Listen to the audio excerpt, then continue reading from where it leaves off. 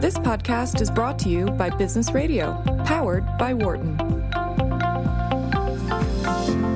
We've got a lot of ground to cover, so let's bring on our first guest. This is Carrie Morewedge. Welcome to the show. Thanks for coming on. Thanks for having me. Now, Carrie, I want to dive into this paper that was fascinating. I got a chance to take a look at it, that you have worked on, that talks about digital goods and the perception of digital goods in contrast with the perception of physical goods. Can you talk a little bit about the genesis of this work? By the way, congratulations. It was published in Journal of Consumer Research, our flagship journal, so that's kudos to you, my friend. But talk a little bit about this work and sort of set it up for us. Sure. Well, I had an incredible doctoral student who was working on a related problem, and he was thinking about why are people so attracted to buying tangible assets like gold, right? Mm-hmm. So if you look at historical returns, like gold doesn't have great performance against the stock market, right? But people feel like there's a sense of security in gold. Like there's this idea of like, you know, if Armageddon comes, like I'll have a gold stash and I can, you know, buy guns and like food and head to the hills and I'll be fine. Uh-huh. But so we were talking about this and we started talking about, you know, how do we feel about other kinds of intangible assets? And I was thinking, you know, like when we open our phone, like my phone is full of music, right? So mm-hmm. I used to DJ in college, and I have a wall of records, uh-huh. and you know I have probably like 10,000 records, and in my phone I have more songs on my phone, right? So right. I have a bigger collection of music on my phone, mm-hmm. but like somehow all of those songs on my phone like don't have the same value to me that those records do, right? So it's the records I had to take out a turntable, like I have to set up my speakers, mm-hmm. I have to, you know, clean them. They're not easy. I can't take records with me. I can't play them on the plane. I can't play them in the car. Mm-hmm. The phone affords me these incredible experiences where I can listen to anything I want to, uh-huh. wherever I am at any time. And if you think about digital goods in general, they have these incredible advantages, right? So we can take them anywhere. We can buy them anywhere. Mm-hmm. You know, you can go on vacation to the beach and you can have, you know, 10,000 books in your phone. Mm-hmm. And you know, think about 2 decades back, if you went to the beach for a week, like taking 3 books would be a hassle. Exactly. We can think back to those records, right? So those records, if it gets the slightest scratch, now that's the record's ruined forever. Mm-hmm. In my phone, you know, my kid can take my phone and throw it in Boston Harbor, and I can pull out all the songs that were on the phone. I can mm-hmm. get back all the movies and the photographs. So, and you can think about the environmental impact of digital goods too. Like, so the book that we download has a fraction of the environmental impact as the book that's printed that requires, you know, printing and paper and shipping. So there are all kinds of these advantages of digital goods, but consumers don't seem to appreciate digital goods, right? So we don't feel interesting. But let me stop you there, Carrie, because that's interesting. Because that's a fascinating sort of setup. Because as you were laying out this premise, and then you said, you know, well, consumers don't really value the digital goods in the same way they value the physical goods. That's really fascinating because you just described so many more potent value proposition properties of the digital goods. So this hypothesis, or let me ask you, this hypothesis is a bit counterintuitive, isn't it? Yeah, I think there's one of these cases where psychology really plays a critical role in value creation, mm-hmm. right? So the way that we think about attributes of a good, if we just looked at from an objective perspective, like digital goods should be more expensive than mm-hmm. physical goods. We should charge more for an ebook or an MP3 or a video, right? If you're downloading it or streaming it than if you have it in your home. Right. And like that sort of paradox is what makes this question so interesting to us. Interesting. So we're surrounded by this incredible technology, and we seem not to appreciate it with the kind of enthusiasm that we should. And so because of this, I absolutely find this fascinating. You have opened up my mind, Carrie, in the sense of a very interesting hypothesis. Because now as I think about it, if I were to try to paramorphically map the value that should be associated with the opportunity cost of my time and my convenience, then I should be mapping much greater value onto these digital goods, like you're saying, right? right, you get them immediately. You can browse them, right? You can read the first chapter of however many books you want to from the comfort of your home. You don't have to go anywhere. The search costs are low. It's incredible. And what we found in our experiments, and we measured value in a lot of different ways. Okay. We found in our experiments that people really wouldn't pay. They were less interested in purchasing, and when we simply gave them the good and asked them to donate to a charity and as a thank you, they donated less money for digital than physical goods. Oh, interesting. And it's not, and we thought at first, we had our own theory, but we also thought there's many kinds of reasonable alternatives. Okay. So maybe people, for example, digital goods don't cost the company anything to make, so why should I pay for something that costs nothing, right? Okay. So it costs nothing for Amazon to send me a copy of a book. Why should I, maybe that is something about the production cost of the book. Gotcha. Or maybe the Kindle cost, the cost for me to buy a book on Kindle is going to be lower than for me to buy the hardcover or the paperback. Gotcha. So maybe there's something about the market pricing. Okay. Or maybe something it's more pleasurable to read from the printed page than it is from an e-reader, right? Gotcha. Or that somehow listening to something on vinyl sounds better than listening to an MP3. Gotcha. And we looked at each of these kinds of questions, and when we did statistical controls, none of them explained this relationship. Interesting. And what we found, which I think is really interesting, is that with physical goods, we have the ability to touch and manipulate them and smell them and do things, have a sense of control over them. Okay. And that sense of control makes us feel like that good is ours. So we have a sense that this is mine. And that sense of psychological ownership leads us to view the good with more value than we would if we didn't feel like we owned it. Oh. And so it's a sense that I may have 10,000 songs in my phone, but for example, if Apple can load a U2 album on my phone, do I really own anything that's on my phone now? So Gotcha. Do I have control over the songs in my phones? Could someone just take them away?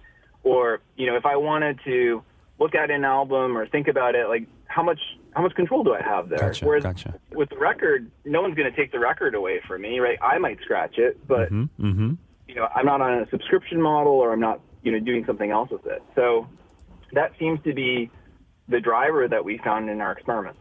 So this is fascinating because one of the things that I want to make our listeners aware of is that there's a big difference when you're talking about, this is why we love to have academics on the program. Academics very scientifically try to understand a phenomena. In this case, the fact that digital goods are perceived and valued less than physical goods. But the scientists need to actually understand this at a very granular level of how this is happening. So they need to basically rule out all kinds of potential other things that might explain a relationship, as Carrie is talking about here. And so this is interesting, Carrie, because you mentioned that there were two viable aspects that popped out initially in the research. And it's like, hey, listen, there may be a cost inference that's being made or some inference about price or the production process.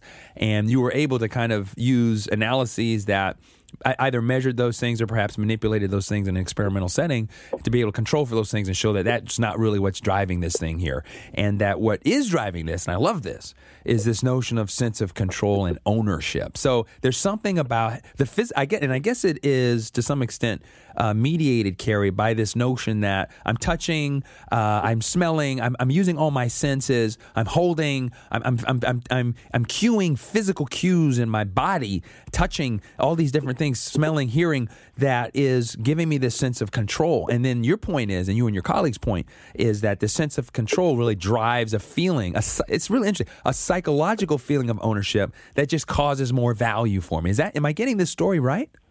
Yeah, that's exactly it. And, it has really interesting implications, too, for the kinds of boundaries on this effect. So, for example, this ownership model suggests that we should only prefer physical goods to digital goods when we expect to own them. And so what we found was we did a study where we asked students about renting versus buying textbooks. And what we found was that students who were thinking about renting a book as opposed to buying it, when you're renting the book, you don't care whether it's physical or digital. You don't value the physical any more than the digital. Oh. But when you're buying it, you care a lot more about the physical than the digital. Oh. So if I'm giving this thing back, or you could think about more general kinds of subscription models, right? Like, so Netflix used to be CDs or DVDs and streaming. Gotcha. Right? Mm-hmm. So in that kind of context, like, I might be indifferent between getting DVDs in the mail or being able to stream them on my TV. So that they're both sort of instrumental. I'm just using them to consume them. Mm-hmm. I don't expect to possess them later on. Gotcha. But if I was downloading the movie to keep, or I'm thinking about buying the DVD, now I think the DVD is more valuable to me. That's fascinating. What's really interesting about this, Carrie, is that I believe I was driving into work the other day, and I was listening to some conversations on a financial radio program about Netflix, and they were saying that Netflix is killing it. In fact, Netflix has recently just raised its prices.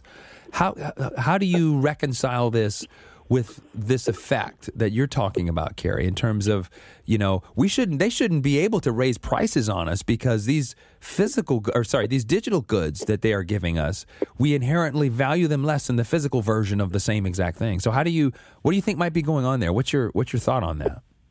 Well, I think with Netflix, I think it's an interesting question about how they're able to raise prices. I'm not sure that in that case, the streaming kind of service that they're providing, people wouldn't be willing to pay more for physical goods. But I think it's more about this idea of transaction disutility. So I have my credit card stored with Netflix.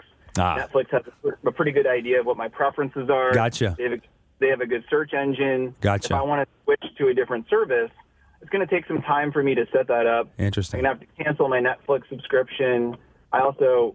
Most people spend a lot of time on Netflix, right? So it's valuable to them. Yep. And so Netflix has proved its value to consumers. Gotcha. And so with sort of ideas of like adaptation, I'm used to the price, like $1 more a month doesn't seem like a big deal. People are sort of less sensitive to these sort of incremental changes over time. If you're ever choosing between services, they might be very price sensitive, but when they're deciding whether to stay with a service, they might think more about sort of the hassle of switching their subscription. That's fascinating response, Carrie, because I think you make a really great point here. It's like the research shows that, listen, ownership is a big critical thing here that makes you value the digital less than physical. But in the case of Netflix, they have all of these other value propositions that they've built into the consumer experience, including a kind of inertia around being involved in the ecosystem in terms of like all these things that you were talking about with respect to creating kind of a sunk cost or a switching cost that outweigh any disutility that might be associated with not creating ownership. But I think what's also interesting about your point, Carrie, and the research is that because in my view, they could also take your research and your colleagues' research and think about what are the ways that we can create additional value by enhancing the product or creating a psychological sense of control or ownership of these digital products. Have you looked at any of those kinds of mitigating effects? Like how, if I'm providing digital goods, what are some of the ways, if I'm a marketer, that I can create a more robust sense of ownership and sense of control that would drive a more stringent or a more powerful sense of value associated with my goods? What are your thoughts on that? That's a fantastic question, and it's something that we are thinking about, but we haven't done any experiments yet. But I have some ideas about what things that companies could do in this case. And so do you have any? There's a lot of work on customization, for example. Yes. So if you're like Squarespace, for example, runs a website service. They help you build a website, and you can choose sort of what kinds of fonts you want, how you want your website to be laid out. There's all kinds of templates. And so those kinds of customization options that are offered in many kinds of physical cases, like if you're buying a car, you get to choose the paint color and the wheels and other kinds of features that make you feel like that car is yours. Those things are pretty easily ported to digital kinds of goods. So you can think about, how do you want the experience to look? There's also ideas in design called skeuomorphism, where you take things like you could think about iBooks, for example. So if you have an iPhone, you may have iBooks, and when you click on the application, like you see a library that's arranged like a shelf with book covers. And so it's using cues of the physical good to give you a sense of what the digital good looks like. And so my interaction with books on iBooks might feel more like my interaction with physical books. And so it might take some of those kinds of value cues and transfer them into the digital realm. Very, very interesting stuff. Cary Morwidge, thank you so much for coming on our show tonight. It was a pleasure to have you. Well, thank you so much for having me. It's a great program, and I'm glad to have a chance to share my research with the listeners. For more insight from Business Radio, please visit businessradio.wharton.upenn.edu.